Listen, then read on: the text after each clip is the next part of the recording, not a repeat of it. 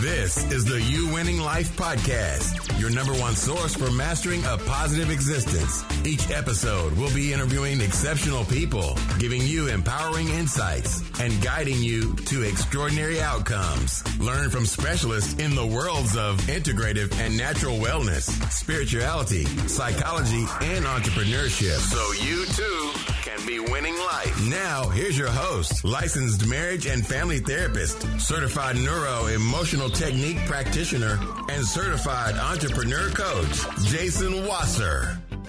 All right, y'all. Welcome back to another episode of the You Winning Life podcast. And you know who I am already. And today's guest is Andrew Kapp. And he is an author and philosopher and someone who's completely in the wheelhouse of all the stuff we've talked about in the show. He's written the book, The Last Law of Attraction book you will ever need to read. And I've already this week pulled it out twice in session and literally flashed it across the screen to two different clients of mine. So I'm really excited to be going into one of my favorite topics that many people out there aren't so sure about. There's a lot of doubt. Is it too woo-woo? Is it too hippy-dippy? Is this stuff actually real? And Andrew and I are going to get into a conversation about how to, one, truly understand what's really happening in this philosophy and this approach, and hopefully walk away with some practical applications about how we can all use it. So Andrew, welcome. Jason, thanks so much for having me. Really grateful to be here and really excited for wherever we're going to take this conversation. I'm game for it. Yeah. So, the first place to start is what introduced you to this? And before you jumped into it, what did you know about it? And what was your original thoughts? And how did that kind of pivot and change along the way? Yeah. So, it's interesting. I learned about the law of attraction back in 2004. And I was just a struggling entrepreneur who wanted like the secret to happiness in life, like how do I be successful and how do I get the girl of my dreams and how do I like blah, blah, blah, the cars, the houses, all that. And law of attraction was just one modality of many that I was dipping my toe in the pool of. And it was just like, I didn't have a preconceived notion. I wasn't aware of what it was necessarily beforehand. It was just, I was just going down this rabbit hole. And, we didn't quite have YouTube in the same way. Like the internet was still there, but the rabbit hole was, it wasn't so complex. It didn't cascade so easily for you. And honestly, for me, law of attraction, when I first, learned it and first tried it, it was very inconsistent for me.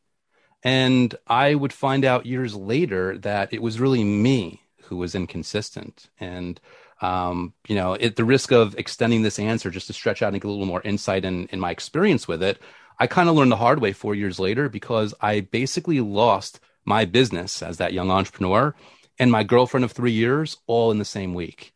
And she didn't break up in person and she didn't even break up over the phone. She broke up over text, which kind of tells you how bad things were. Yeah. Ironically, I quit my business to try to salvage the relationship, but it was already on the rocks because I was so desperate trying to hold the business afloat. I think anyone listening can relate. Like when you're trying to hold everything up all at the same time, everything cascades. But I basically had to look in the mirror and say, listen, something's got to change here.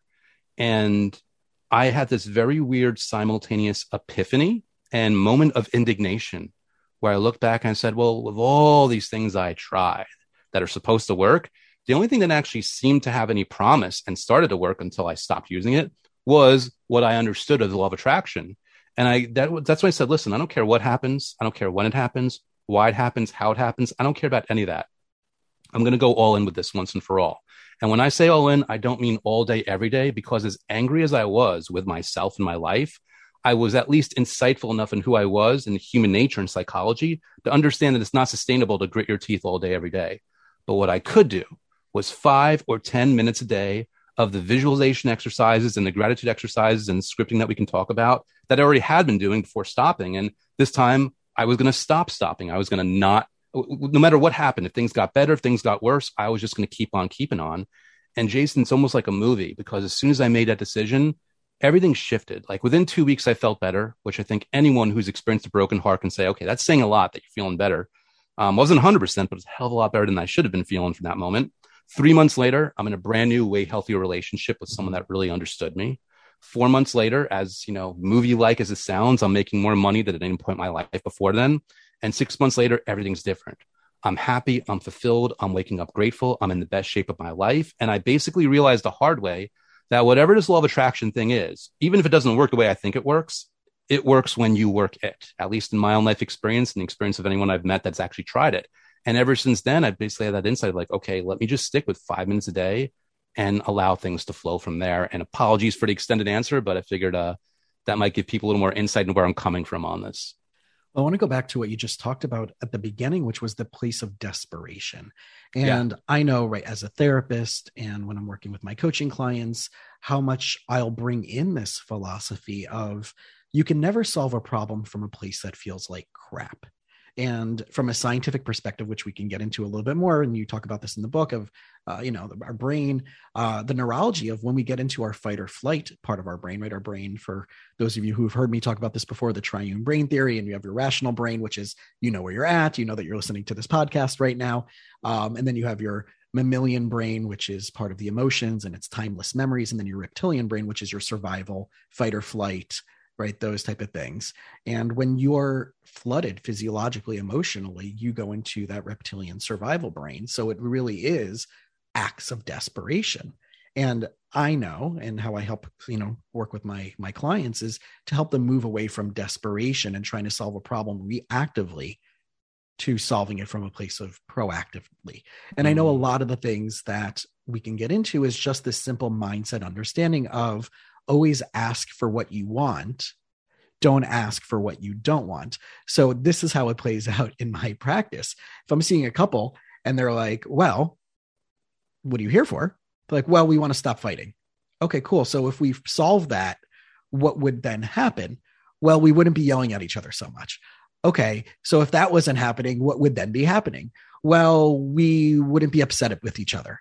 Okay, right. So we're so free, we're so preloaded with looking at things through this negative script, as you know, right? Yeah. That we don't know how to ask for, well, we'd be more playful and we'd be more fun and we'd be enjoying more time together. It's always that negative filter that we're predisposed to from our reptilian survival brain, that this process takes effort to shift. Yeah. And what I invite you to correct me if you disagree here.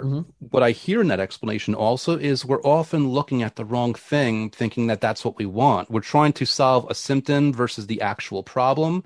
And I love the way you take people so intuitively and so insightfully, like, okay, well, what does that mean? Or what does that look like? Because people in the end, they don't want the fancy car.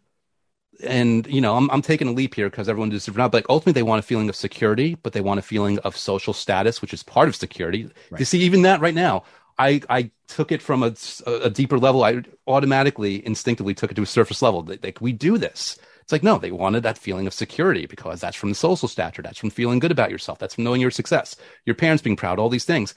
It goes back down to that feeling of security. So if people can get to that, it's going to autocorrect so many things, and they might still want the car, or they might want something that they actually serves them in a better, deeper, higher way.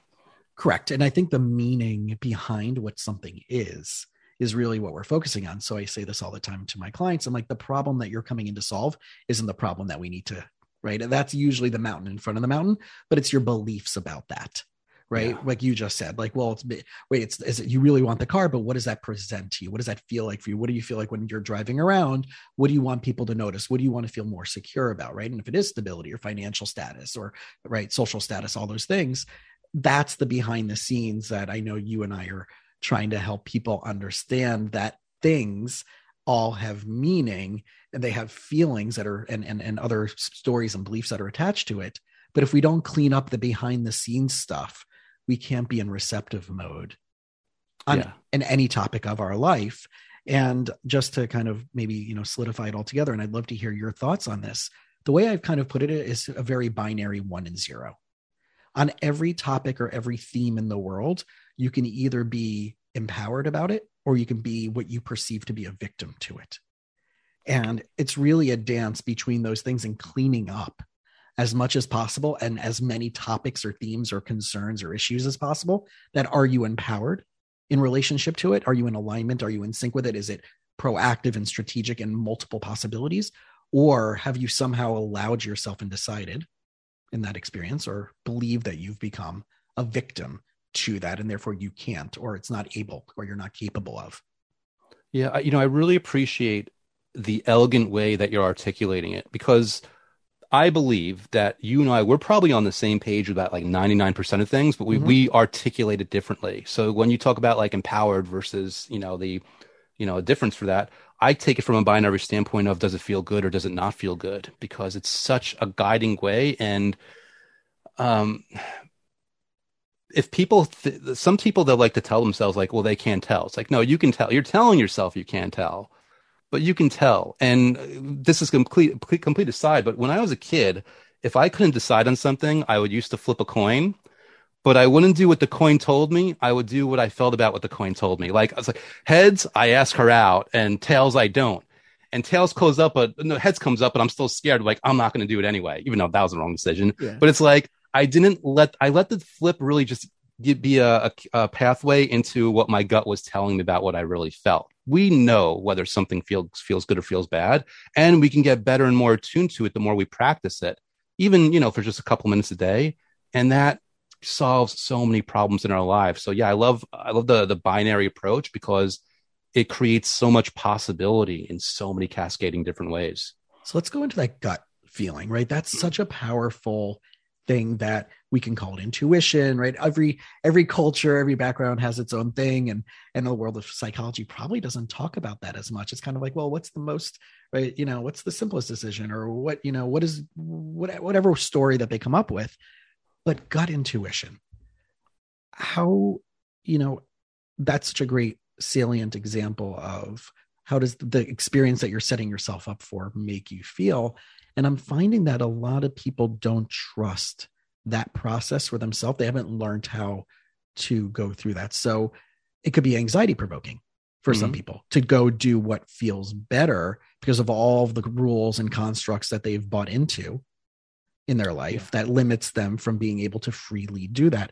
So how would one discern what truly feels good and healthy versus getting stuck in the trappings of this feels good and healthy, but might actually get them more stuck? So I have two answers to it. One that I hope is actually more useful than the other, but it's also more indirect, because like the answer one is you just know, which like, okay, thanks, Andrew. That anyone listening, like that still didn't help me. So here's a more indirect way. I think sometimes because we are so creative and we are so powerful, which includes being so good at holding up illusions and obstacles and walls and this and that, I like to kind of go around the problem in order to like cut it at its knees, so to speak, even though that doesn't make sense. It's a metaphor. But I would say the daily practice of gratitude, because, okay, this has nothing to do with like that gut feeling, but what you are doing is you're practicing the feeling within your body. And whether you want to go on a spiritual level or just emotional or mental, if you practice gratitude every single day, you're basically working out or exercising your feeling muscle. And then those subtle gut feelings, which have always been there, will become clearer and more obvious to you by virtue of the fact that you're just in the practice and in the process of getting what it feels like in your body, even if it has nothing to do with that exact thing. And the reason I lean on gratitude is because it's a win in and of itself, no matter what. So that's just a side benefit, a really huge side benefit. But gratitude in and of itself, I think, is the easiest way and the best way and the most powerful and efficient and productive way of getting yourself to the place where you really can kind of suss out your gut feelings and know what your body's telling you. And gratitude has definitely become this more the mindfulness word of 2021, 2022, even to the point where it's merged its way into the entrepreneurship world. And Gary Vaynerchuk is always talking about gratitude as the first place for anything. So we know that like this is a true universal belief and practice that will uplift and help in so many different arenas of our life. What's your definition of gratitude? Because I think if we start there from that vantage point, it can maybe help, again, like tease apart some places where people are stuck. So I want to just quickly acknowledge you for asking me for the definition, because just as a preface to this, since gratitude has been so used, it is now a loaded word. The way love is, the way God is, the way sex is. These are now loaded terms where we are assigning a lot more meaning or a lot less meaning than might be useful to us. So as I give this definition, I invite people to, again, check in. Like, do you agree with this? Is it more? Is it less? Because this is just me. But for me, gratitude is really just this sense of ease and contentment in the moment with what I have and who I am. And it's a very weird thing because, you know, I know we're getting a little more esoteric now.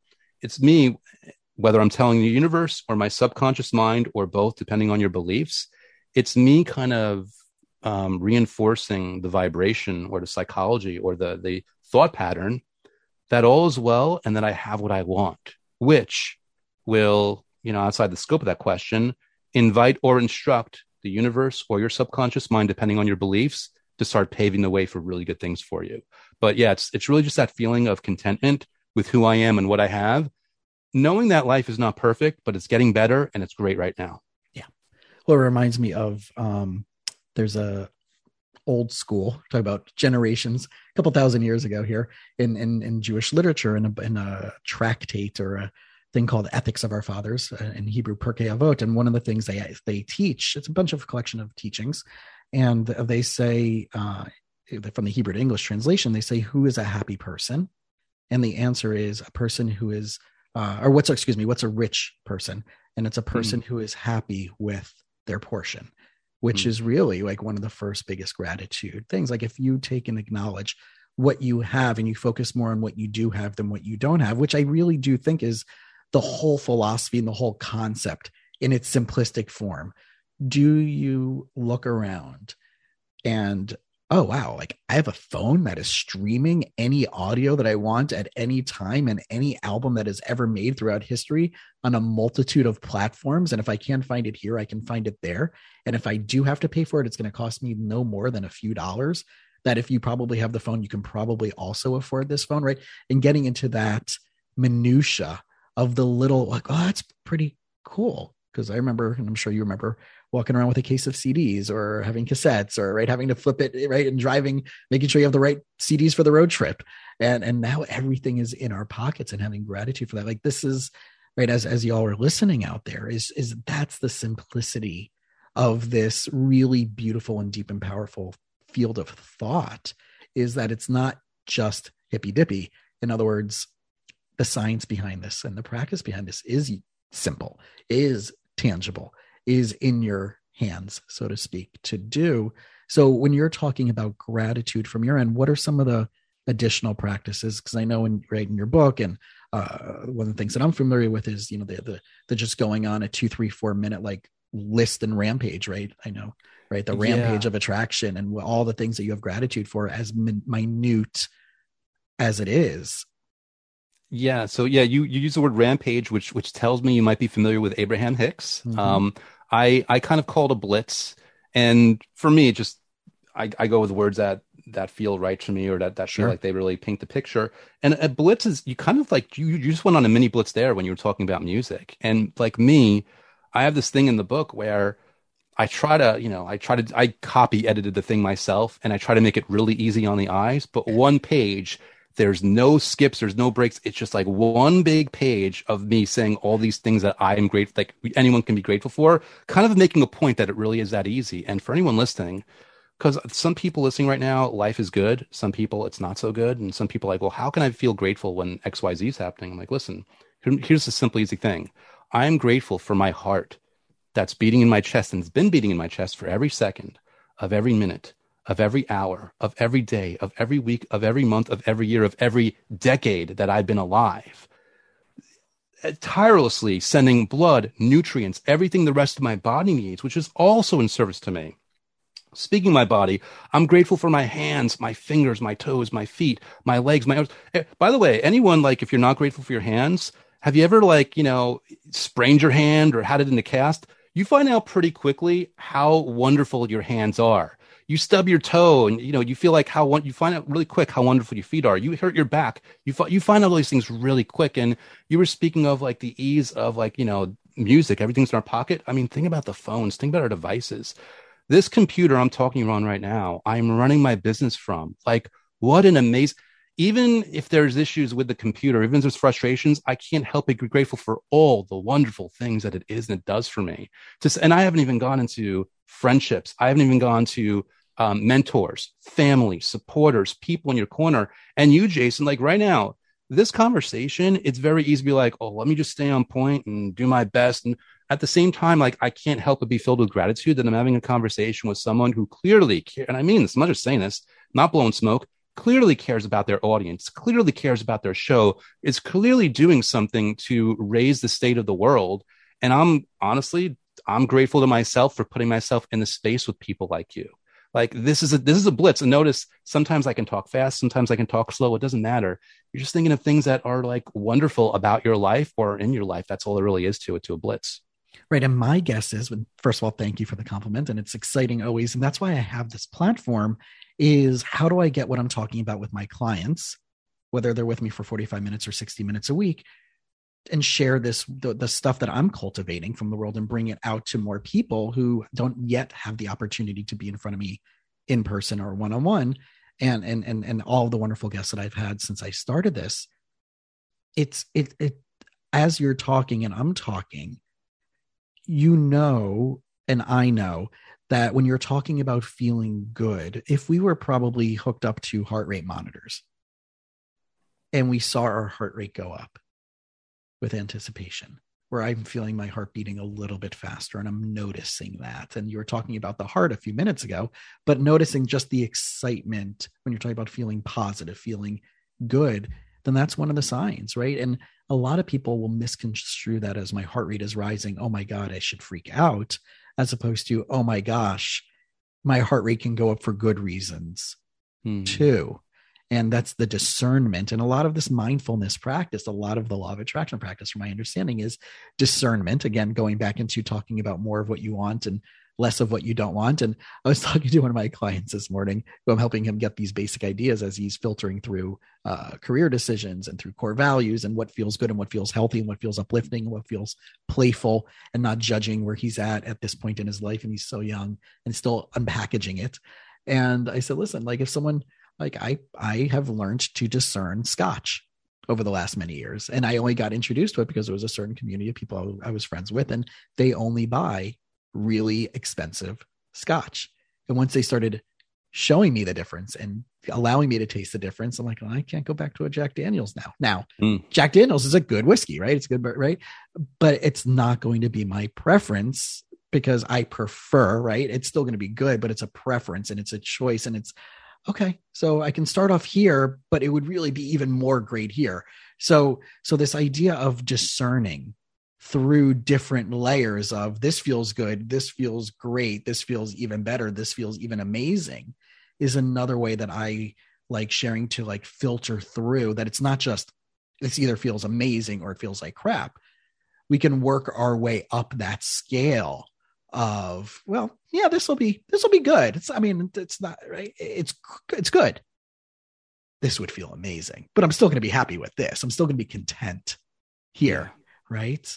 Yeah. And I'm a huge proponent of being open to that amazing feeling, but never making it a requirement, because I know, and by the way, everything I say is the attitude, like, I'm no better than anyone listening. The reason I can say this stuff is because I've fallen for this trap more than anyone else. And I've got to look at myself and make so many of these mistakes, and fortunately be curious enough about myself that I can catch myself in the act, which is a whole different line of conversation. But I understand the value in not putting pressure on myself, or for anyone putting pressure on themselves to have to feel amazing. Like, no, let's just feel good. Just feel fine. And like, if you feel better than that's awesome. Like, let that happen. But as long as you feel fine, you're already so far ahead of the curve, you don't even realize. You are so far ahead. That's the thing. People don't, and once you realize that, it opens the door to feeling amazing. It's like, listen, you can't go in the gym and bench press 500 pounds on your first day. You've got to start with the bar. Don't even put weights on. Start with, like, if you've never been in the gym before, just so that your muscles know what it feels like and you're not like overextending them just in terms of getting the range of motion. There are so many things where baby steps aren't running from the fact that you can't do better. They're actually the facilitating way by which you access better for yourself. Yeah. And I see this a lot in the entrepreneur space with people who are trying to build businesses, or they're trying to do really, really big deals, and they haven't built up enough practical experience And by what I mean by that is the feeling of making or closing a smaller deal or doing the selling a dollar item for the first time to selling a $50 to $100, right? And building that momentum versus just going all into, well, I'm going to just do $1 million deals. Well, but have you ever done a $500,000 deal? And then the disappointment and the frustration, and then how easily they might give up. Because of course, on one side, swing for the fences. On the other side, build momentum and muscle memory and simplicity and a lack of resistance around easier, more simplistic things. And I think that goes back hand in hand to what you were using the metaphor for the gym. Oh yeah. Fail and get your teeth kicked in on a $5,000 deal where you can recover versus failing and getting your teeth kicked in on $1 million deal where there's bankruptcy and there's credit destroyed and there's reputation destroyed and there's all these things. Yeah. And same goes for for the law of attraction method. The weird thing about law of attraction is there's this jump where someone will do a method for the first time and they might, not to put pressure on anyone, they might feel beyond fantastic because it's the first time they've given themselves permission to even feel into this. And they're blown away like, oh my God, what am I missing? Then the next day rolls around and now there's not only an expectation, but a requirement of feeling the same way. But you can't take 30 years of nothing and then this explosion and make it happen again 24 hours. So there's almost like this hidden trap where if people don't feel just as great or even better the next day, or like, oh, that was temporary, that doesn't work. It's like, no, listen, there's levels to this. It oscillates. Sometimes you're going to feel fantastic and sometimes you're going to feel fine. Sometimes you feel fantastic again. Give yourself permission to be okay with it. Yeah. This morning, I heard a story from one of my clients who were away for a week last week. And they were overseas and they did this really awesome mini plane tour over this beautiful vista that you can only see in its full glory by the plane. And they're like, Jason, we were really scared. Like, it was like, I prayed on this plane, like, and we were like, it was like one of those prop, little, planes in down in South America. And the next day they saw in the news that exact plane with that pilot and guests didn't make it. Wow. They were literally last week, right? Today's Tuesday. This was last Friday that plane went down in Latin America. And they're talking to me about like the pivot of their thoughts and the stuff that they've been going through and family dynamics and how much gratitude they have right now. And of course, right, I fully felt in that the emotions sweep over to me and the gratitude that I have that they're okay, and the sadness that I had for the people who lost their life and the pilot that lost their life. And I, for some reason, the next thought was the feeling that you have in this stark experience that's so fresh in your mind is going to fade away very quickly. What do you need to do to capture the level of gratitude that you have so that in 3 weeks, when it's not such a sharp trauma possibility, in 2 months, in 3 months, what do you need to remember? What do you need to practice and start putting into play little by little with that momentum as the actual memory of this moment goes away? And that's the blessing of our physiology and our neurology, is that we are wired to heal. We are wired for survival. Yeah. It's interesting to put that way. It's because like they have to be grateful to be alive, but if their brain were to work in the way where they had that same level of gratitude and were dwelling on it really every single day, they're actually technically not equipped to survive in the same way because they can't move on. They can't prepare food. They can't go on job interviews. They can't function. They can't work out. It's like you said, we're not like the mind, and you're obviously way more of an expert in that than me, but like, as I understand it, the mind not only, copes, but also I read somewhere that every time you think back on a memory, you're technically like rewriting it to an extent. Because you have a whole different emotional set point where you are right now. You have different things going on. It's getting mixed in. You remember, you're interpreting, you're projecting, you're doing all these things. So even that thing that seems so crystal clear to you from 10 years ago that you've been thinking about every single day, you've changed it without even realizing it. Yeah. And I realize that when we're talking about these narratives and these stories, what reminds me is like, we all have these beliefs that are pre-programmed, like we talked about at the beginning, that are conscious and unconscious. And I remember after breaking up, after a relationship I was in, after my divorce, where I had to start re-narrating experience that I went through, well, I'm not going to say like, well, when I was with so-and-so, my ex's name, right? And I had to like learn how to re-narrate, like, oh, have you ever done this? Oh yeah, I went here with so-and-so, right? I couldn't just like, well, who's so-and-so? And then I didn't want to get into that on date 1 or date 2. And then I'm like, right, then it became, instead of their person's name, it became, oh, I was there with an ex. That was the next evolution. As I, right. And then eventually it became, oh yeah, when I was there once on a trip.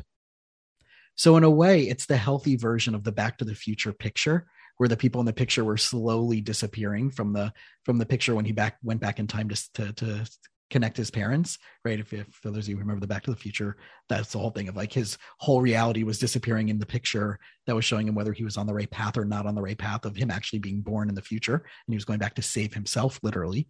But to dishonor, in a way, it was like, am I dishonoring things that I learned from, even though they might have been difficult, by unwriting and rewriting this script that actually would lead me to more possibilities in the future, and finding a way to do that without dishonoring something that didn't work out in the past in a good, healthy way. Yeah. And obviously I'm projecting right now, even in response to that, but what I hear in that also is wonderful strategy. It's a recognition of the way your mind works and the way you want your life to be, and the happiness that you want to invite, and the way you want to prevent any prior negative experiences from preventing you from doing ones. And you're strategically saying, okay, here's what I can do with these thoughts and these memories and these emotions in a productive, efficient way that's actually going to invite healing, that's going to invite possibility, that's going to make things better. And being 100% unapologetic about it. Like, it's like, no, this is a healthy thing for me to do, and therefore I'm going to do it. Right. And I also didn't want to dishonor all the positive things of that previous relationship. And as I'm sure if you went back to that relationship that you were starting off, that you shared with, even though it ended in a way that really wasn't great, doesn't take away the fact that there were all of these little micro moments and micro connections that actually were positive, that allowed you to want to continue this or any type of relationship. And I feel that in a lot of times we discount this sweeping broad experience so we can finally become more clear, versus honoring, even though this didn't work out, here are the things that were still lovely about that. Add that to our list of positive things. And right, Esther Abraham talks about that sifting and sorting, and right. Okay. So you didn't like that pizza at that place, but it doesn't mean you're not going to like all pizza unless you're allergic to it. Right. But then it's like, okay, well, what do you want instead? And I love using this teaching. And it's kind of like going into a pizza place and saying, well, they like, what do you want? I'm like, well, I want a pizza, but I don't want mushrooms and anchovies on it. And it's that simple. It's that simple. Don't go from there. That's not right. It's, well, what do you want? Well, I just told you, I don't want that. Well, is that because you had a bad experience with mushrooms and olives? And you can say like, yeah, you know what? Let me honor that. Pizza was good. Toppings weren't so great. Here's what I want instead. And focus on what you want instead, and how would that, the excitement and the curiosity about that. And that may not turn out also, right? So I really want to break this component down. Someone starts asking and aligning and feeling good about something, and then that doesn't turn out the way that they want, even though we all know, you and I know it's a learning experience to be more clear and more concise and practice that. But what's that first initial response when someone's like, well, but I did do this and it still didn't yet turn out how I want? What would you say from that vantage point? Well, so there's a lot of possibilities going on in there.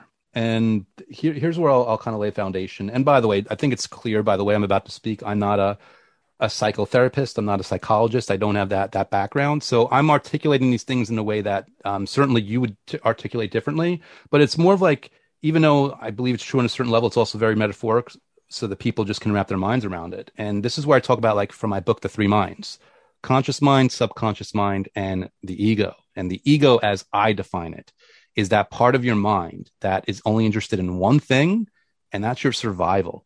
And that's a really crucial thing, because right now, wherever you are in your life, it's good or bad news, because maybe right now anyone listening out there has money problems or relationship problems, even health problems. Your ego is looking around saying, well, my person's alive right now. And you know what? I don't want to risk the status quo. I know that they want to be rich and famous, but for all I know, when they become rich, they're going to have a bunch of family coming out of the woodwork trying to take their home and their cars from them. For all I know, as the ego for this person trying to protect them in a misguided way, when they become famous, they're going to get a bunch of stalkers. So what I'm going to do with my deep insight, even though I don't have the insight to stretch out and realize that their survivability will actually go up when they have that, I'm going to use my insight and prey on their fears and their uncertainties and all the things that I can leverage to keep them from doing it, including having them say, well, I tried this thing, but it didn't work. Mm-hmm. I'm going to make them impatient. I'm going to be that voice, that devil on their shoulder, whispering in their ear saying, you know what? You've done this for 7 straight days. You've meditated for 7 days. You can take a day off. Or, you know what? This isn't working. Or, you know what? You don't really want that. Or whatever needs to be said. I attribute all these things to that part of your mind that I define as the ego, which actually loves you. It is desperately trying to keep you safe. And its definition of safe does not include your happiness, your fulfillment, or your satisfaction. It only includes you surviving, you being alive in this moment. And all it knows is right now in your present state of circumstances, you're alive. And the only way you're going to nudge it out of that is if you bypass the ego and access the subconscious mind, which I believe basic law of attraction methods can do, because the subconscious mind is so much more powerful, where by hook or by crook, things will happen. Yeah. And then, you become rich, you become famous, and your ego looks around like, oh, my person's alive. Now I will fight tooth and nail to protect this new reality as well. So there's 2 things I want to reference that. And when you're talking about how the brain works, and when we're going into this law of attraction thing, and again, the science behind it. And for people out there, like, you talk about this in your book of, and a lot of people out there talk about this idea that it doesn't have to be just this tree huggy, hippy dippy, this secret thing. And, if you will it will show up type of thing. That's not really what this is about. When you talk about how our emotional reality works, which is that 3-brain triune theory, right? The mammalian, reptilian, and neocortex brain. It does, if one takes time to understand that and then apply it to this, it does make sense that the law of attraction really is how our neurology and our emotional reality work together and how we can practically change that. And so it's not just about getting things, but it's about becoming the type of person that we truly are capable of being if only we had the pathway to do it. So it is personal development. It is self-help. And the more my belief is that the more we do that inner dirty work, that's really not so dirty. It's just, the term, right? The more we do that good work and we clean that up, the more we're going to be able to acknowledge that we can align with that. We can ask for that. We can deserve that. We are capable of love. We are capable of being loving. We are capable of achieving things. But that all comes from that inner work that reptilian brain is all about survival. It is all about the I-ness, not the we-ness. And when we look at that, and one of my previous guests, Dr. Andrew Newberg, he's a famous neurologist.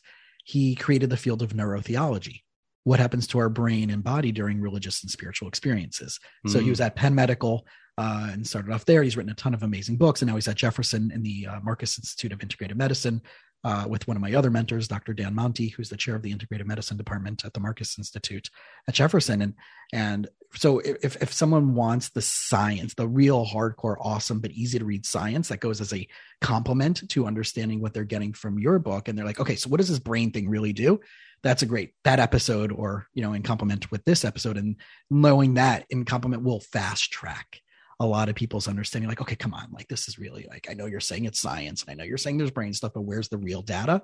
It exists and it's out there. So I want to just really tie that in together for people who are still kind of like teetering, like, all right, Jason, like, we love you. We put up with you on your shows, and it's entertaining, but where's the real deal science? It exists. It's in neurology. It is in the triune, TRIUNE brain theory. And all of this is really the alignment of that.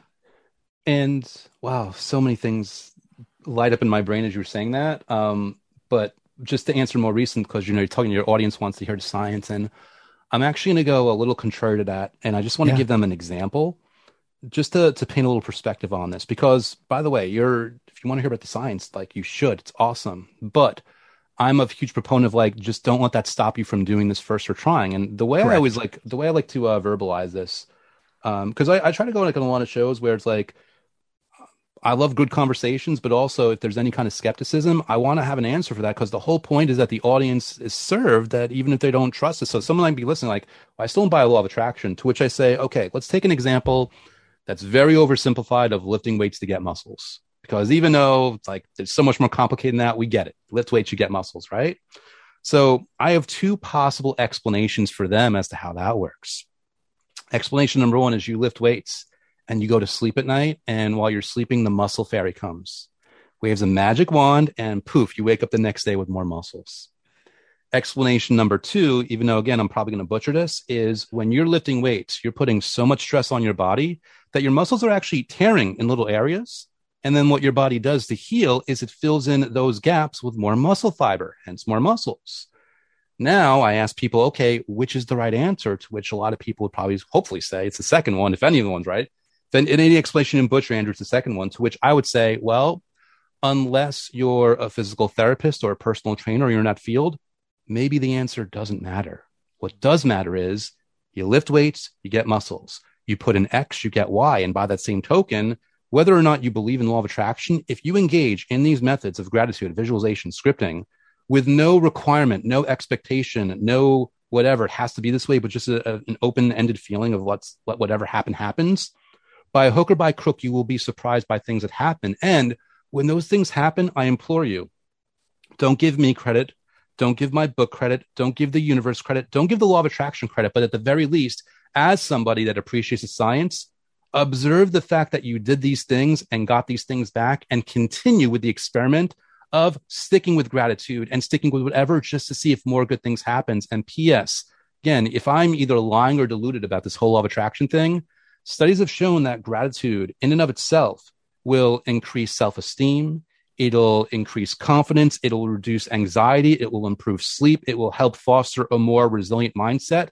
So even if you visualize those things that you want and it just feels wonderful while doing it, and then the things don't come, you've still got a win for those 5 minutes physiologically in your biochemistry just by engaging in that. And that's what I implore people, because also you mentioned the word work. And I say, listen, work is really worth it. You know, you got to put the work in, but by that same token, understanding what I know about my ego, I want to avoid work where I can in a way that's still productive and still useful for me. So what I'm going to do is I'm not just going to do methods, these law of attraction manifesting methods I talk about out of a sense of obligation or commitment. I'm going to find ones that I actually enjoy, because it needs to be a method that I look forward to, that I don't grit my teeth and say, oh, I got to do this today. It's got to be so fun and so enjoyable that I look forward to it. And it's only got to be 5 minutes or so because I have a busy day. So even if this is awesome, I don't want to feel like I'm missing out on my work or my relationship or whatever else I have to do. That's why I'm such a huge proponent of finding methods that are convenient and fun and quick, so that you can actually engage in this process. And again, see through yourself. Because for me, one of the best sciences in the world is the science of observation, of the science of putting things out there and seeing what happens, whether they're esoteric or not, whether they're tangible or not, and just seeing for yourself in your own life experience. Because I feel really good about my book. I have a huge ego about it, but I will tell you, there's no better teacher than your own personal life experience. And it's that simple sometimes. And it, like you said, it doesn't even have to take 5 minutes. It could be that 30 seconds or 45 seconds of just going back into gratitude. You're reminding me of a story after high school. I did so poorly in high school. I had so much chaos going on that I didn't even know. I think I was accepted to one college on like academic, like probation and like whatever. So I ended up deferring. And I ended up studying in Israel for 2 years. And life was, again, like it was chaotic. So I was definitely dealing with some heavy emotions and significant depression at that time at 17, 18 years old. And somehow, at some way, there was this one song by the band Fish that was on their Live One CD that came out right before that, Bouncing Around the Room. It was the opening track of the album. And it just starts off with this like crazy bass line for the first little bit. And then all of a sudden you hear the crowd come in. And I got to a place, and now looking back, this is exactly that, right? Looking back in my mind, I got to a place where I didn't even have to have the CD in front of me, but just in my memory of having played it in so many times that I can play the bass line in my mind, hear the crowd come into my mind, and feel the energy of Madison Square Gardens. I think that's where it was recorded, right? That energy of whatever 1,000, 20,000 people, and that's in the stadium and in the arena, without it even playing, but having it playing in my mind of memory could help me feel better within 15 or 20, 30 seconds. So I had no clue back then about the law of attraction. I have no clue about get to the feeling that you desire, about anything that gets you to a good feeling place that has nothing to do with what you're experiencing now. But I didn't even realize I was practicing this without even knowing anything about it. And now to this day, 20 whatever years later, so that was 1996, and now we're in 2022, I can still go to that. Now it's a lot easier. It's on my iPhone, and I just have to, right? It'll take me 4 seconds to get there instead of actually not having it around me. But like, even if I don't, I can still think of that bass line right now, and the crowd, and it still brings me. So that's my easy entry in, right? As you said, music, right? It is a very easy way I want to challenge people to find the memory, find the things that was just an easy, positive go-to moment in your life, and go, and what are the memories and the positive feelings? And is there a sensory thing? And is there a smell? Is there a taste? Is there a joke? Is there a whatever it is that just brings you to a good feeling place without any real effort or work? And I love that. Yeah. And I'll say this because I think you and I, we're both strategy people. Like, we understand, whether it's intuitively or, just we understand the value of strategically using our own human nature and psychology to our benefit and advantage. And what I would remind people, because I think the advice that you're giving is so wonderful, a little extra piece on top of that is, depending on who you are as a person, and depending on the memory, and depending on just, how things go, that memory might elicit feelings that are more subtle or more obvious each time. That smell that you're going to from that concert, of the beer, it might change to chicken wings, or it you know what I mean? It's like there's different things. So I would also, advise people to be open to wherever those memories take them, and understand that by being open to different sights and different smells within the memory, you're actually adding more to your toolbox for more options for feeling better that you can try out whenever you want to. Right. It's different vantage points, and it can evolve with different, it's kind of like going back through a book when we were kids and reading it again. It's like, oh, I don't remember that, or understanding it from a different perspective of what life wisdom has given you now, and repackaging it and repurposing it for today's thing. And there was one other point that I wanted to go back to, which is when we were talking about the possible outcomes of what we can have. And the potential things of like, well, if I become this wealthy, or if I become this successful, you're talking about like people coming in, like wanting out of the woodwork and asking for money. One of the things that I love working through with my clients is the risk of their goal. What comes along, and really getting them clear of, well, if you did achieve that, what risks are becoming apparent, would show up for you, for your family, for your friends, for your business, for whatever it would be. And like, well, what do you mean? If there's no risks of me having that. And my simple response would be, well, but if there wasn't risks, wouldn't you be doing it already consciously? Right. And they don't realize that we have these layers of self-preservation, which you and I were talking about before. The I has to be preserved first before all these other things that we're trying to co-create and build in our lives. And once I do get them and allow them to really sift and sort through that, they do find one or two beliefs about things that are holding them back at that layer to get the success that they achieve, because it's not directly apparent to them until, well, like you said, well, who might show up and try to take this from you once you get there? Who might try to ruin your name and your reputation? What lawsuits could you get into by getting that big, right? I heard a great little snippet from, with Elon Musk was being interviewed about something about, he's like, well, Jeff Bezos doesn't like you so much. He's like, I don't know why. He's like, well, do you think it's about the insults? I'm like, well, he thinks, he goes, what do you say? He goes, well, I think that he can maybe make a spacecraft look a little bit different, with a big smirk on his face. And he goes, well, what would you say to him? He's like, well, do you really have that much time, effort, and energy? Like, could you probably just focus more on building a spaceship that works, instead of spending that money suing me? Right? Don't sue me because I'm beating you in this. Spend more time focusing on what you want, not on, right, which is a straight up law of attraction thing. Don't spend time on that you don't like me doing this. Spend time on why you wanted to do this in the first place. Why, wow, this is so cool. This other guy's doing it. How can I collaborate with him? As opposed to looking at enemy, opposition, resistance, distraction. And it's like, all right. And spend more time going back into the reasons that made you excited about this in the first place, versus I need to beat this guy and you're already into a negative feeling place. Yeah. The risk involved, right?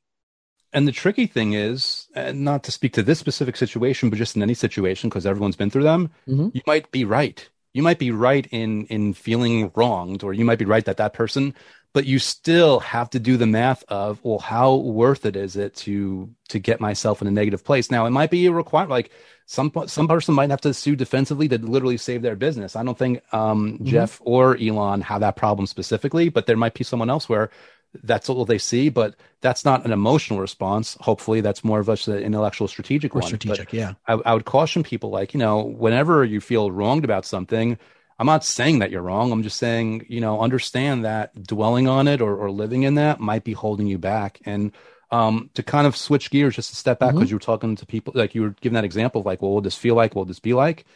That really lit me up because it reminded me of one of the methods I teach. It's similar. I call it the protecting the prize method. And it was inspired by a story about a UFC fighter that, she was in the strawweight division, and she had a sports psychologist take her through 2 visualizations. One was winning the world title, but the other one was defending it. And the reason that lit me up is because a lot of times people, especially people that don't appreciate law of attraction or think it's a scam or whatever, they do that visualization of getting the thing, but because they don't know what that feels like, they put this undue pressure, and it feels incomplete for them, where I'm like, okay, let's bypass that. Let's actually go from the place of answering questions of what it's like. So if you're defending your title, well, what are things that you have to do? Now, all of a sudden, okay, you have extra pressure you have to deal with because UFC is going to promote you. You've got to incorporate that. Like you're having these visualizations. And by that same token, if you want to be rich, don't just think about what it's like to win the lottery. Think about what those meetings are going to be like with your accountant as you talk about managing your money, managing your portfolio. You want to get in that relationship? Don't just think about matching on that dating app and going out on a date. Think about what it's going to be like. Okay, well, decide like who's going to live with who, what kind of furniture you're going to do, like what decisions you need to make after you already have the thing that you want, because it's such an empowered level of visualization that you're not used to, and therefore you give yourself more permission to really feel into, because there's a flexibility and a freedom there where it's not going to be perfect, but it's going to be open enough that you can actually access it and have a way more potent visualization, again, energetically for the universe if you believe in that, or psychologically to your subconscious mind if you believe in that.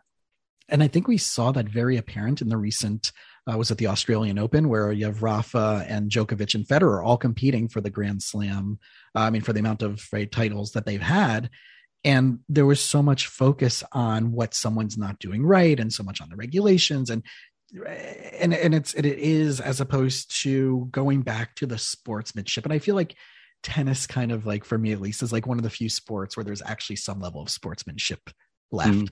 And over the last couple of years, right, one with what's going on in the world, but two, like I feel like it's been unfortunately losing that. And that it's like, oh man, like, but they can still go back to the sportsmanship of the beauty of this purest sport. And there was an opportunity to make it a win-win-win. Of course, right? Yes, of course we're going to be competing. We're all going to be competing. And you know what? I may not get there yet. And I may be doing this dance with Rafa and Federer, and Federer's going to say, I may be doing this dance with Rafa and Djokovic, right? In other words, there's a way that we can construct our challenges where even if someone else wins, it doesn't mean you lose. Mm-hmm.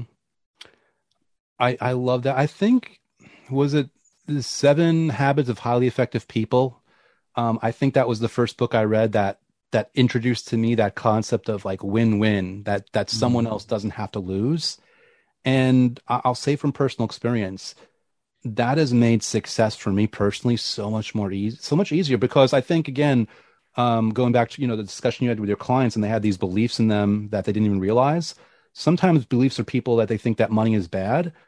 You, in my opinion, you destroy that belief. You knock it out of the water when you're doing things in a way that benefits everyone. You're not taking money from someone else, you're giving value to them. And I don't mean that as like a manipulation. I mean that as a genuine goal. And I think if people introduce that idea of win-win into all their scenarios, it changes the context of negotiations with them. It changes the context of relationships. It changes things, and it creates solutions that they never would have seen otherwise, because all of a sudden now they can even put themselves in a position where that other person that's in the mix can clearly see that there's something different about this and will respond in kind.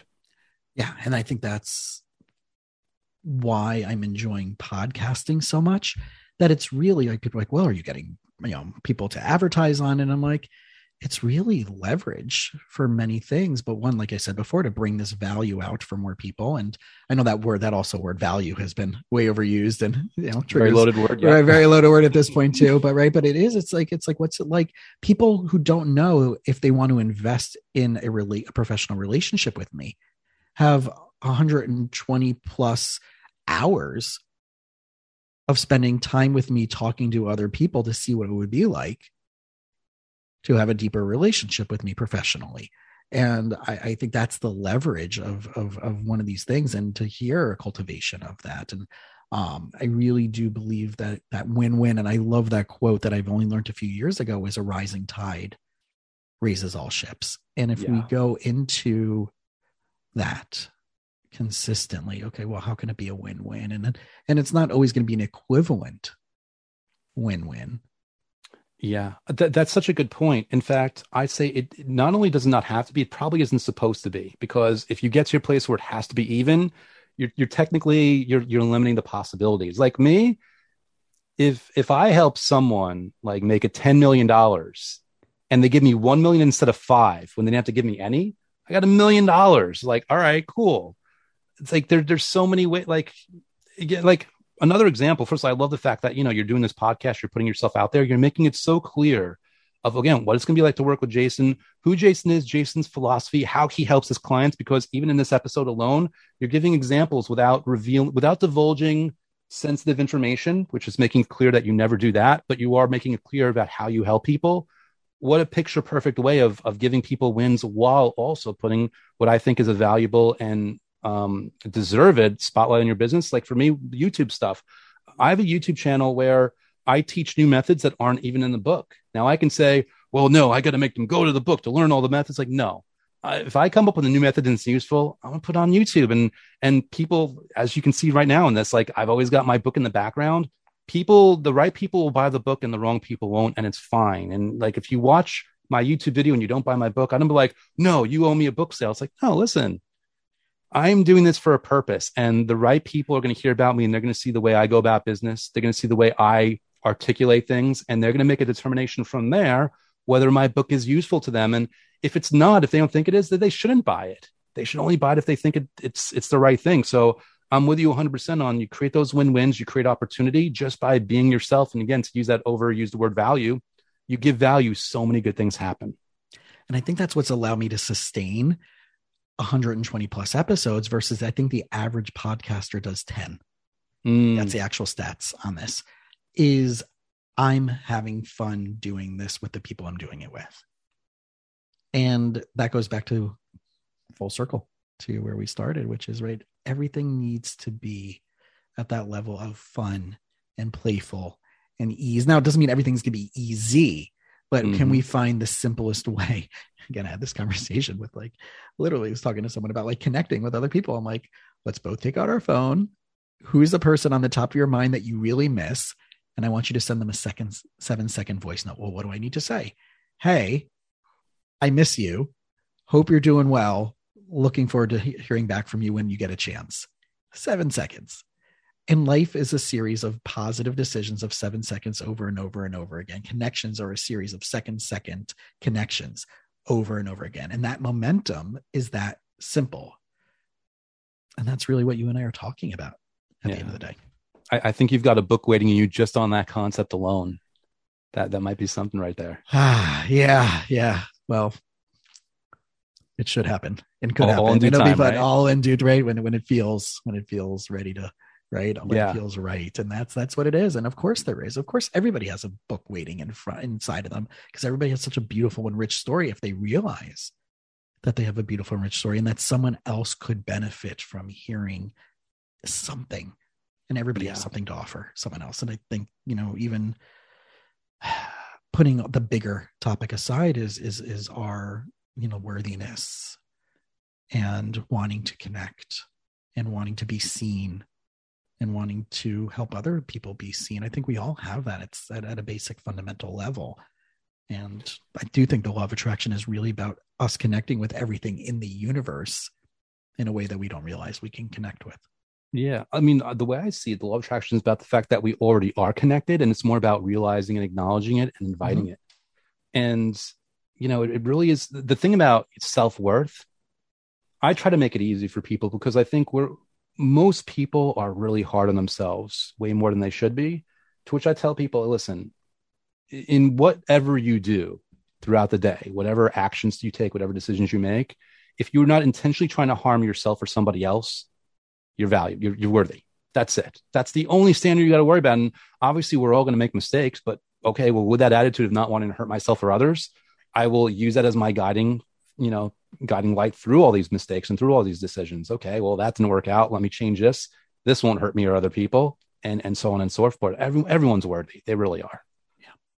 So for those of you out there and you really want to dabble into this, go right to Amazon, type in the name of this book, which is the last law of attraction book you will ever need to read. It is a fun, simple, categorized, so many practical applications. A lot of them we talked about. There's so many more. You can check out Andrew's YouTube, right? It's youtube.com/Andrew Cap. Anything else that they should connect with or find you on? We'll just say for those in the States, if you go to lastlawofattractionbook.com, it'll auto forward to the Amazon listing. And if we have a minute, I want to teach one more method on the way out. That'd be amazing. Please. A bit of gratitude. And this method is actually my favorite from the book. And what I personally, not to put pressure on anyone else, but what I personally attribute to making the most impact from a financial standpoint back in 2008 when I was doing a turnaround. And I call this the time-lapse method. And it's a gratitude method where you're basically going to write down 15 things that you're grateful for. 5 are from your past, 5 are from your present, and 5 are things that you're looking forward to having in your future. But you're going to word everything in the present tense, whether it's past, present, or future. It's like, I'm grateful for my wonderful penthouse apartment. Is that past, present, or future? We don't know. I'm just putting it there. So you've got those 15 things worded in the present tense, and then you're going to jumble up that list. So maybe the first thing is a present, then a future, then a past, another present, whatever it might be. And then you're simply going to go down that list one at a time, reading each item. You could read it out loud or in your mind. It doesn't matter. And then you're going to give yourself 20 to 60 seconds to feel gratitude for that thing before moving on to the next. And the really awesome thing about this method is that 2/3 of that list is real, meaning it either has happened or is happening. And therefore, the gratitude that you are feeling for it has a level of certainty and power and enthusiasm and momentum that just can't be faked or manipulated. But because we as humans don't downshift psychologically very easily, that same certainty is going to carry over into your reading of the future items as well, which again is going to make a deeper imprint based on your beliefs, your subconscious mind, or the universe, or both. So you are having a wonderful few minutes doing this while simultaneously and effectively programming yourself for future successes as well. My favorite method from the book. I highly recommend it. Love it. So here's what I want. If you are willing to do this, please reach out to me, and I'm sure you're easy to be found as well. What's the best way for someone to reach out to you after they've practiced and they're like, dude, this is what happened? So, I mean, my email is contact@awesomemarvelous.com, but they can just as easily pop on a YouTube, leave a comment, whatever. I try to be very good about checking people out and making sure I'm on top of stuff. Yeah. And then you guys know you can reach out to me on Instagram @YouWinningLife.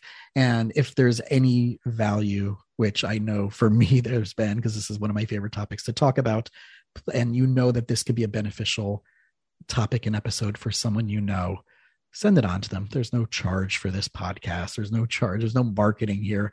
It's really about sharing really good wisdom and experiences and positivity with other people. And if there's someone that can benefit from this, again, just, the cost of admission, as Andy Frisella says on his podcast, the cost of admission is just sharing this with somebody else that, so I'm borrowing that and having gratitude for that way that he phrased it. The cost of admission is sharing this with someone that this might be beneficial for. Mm-hmm. So Andrew, I really want to thank you for the time and the insight and the effort, the playful effort, and taking the time to write the book and putting these exercises and philosophies in a concise, easy, manageable, fun way. Jason, thank you so much for your wonderful, insightful questions, and thank you for having me.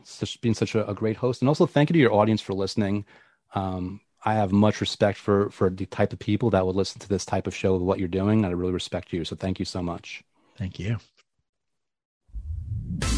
Thanks for listening to the You Winning Life podcast. If you are ready to minimize your personal and professional struggles and maximize your potential, we would love it if you subscribe so you don't miss an episode. You can follow us on Instagram and Facebook at You Winning Life.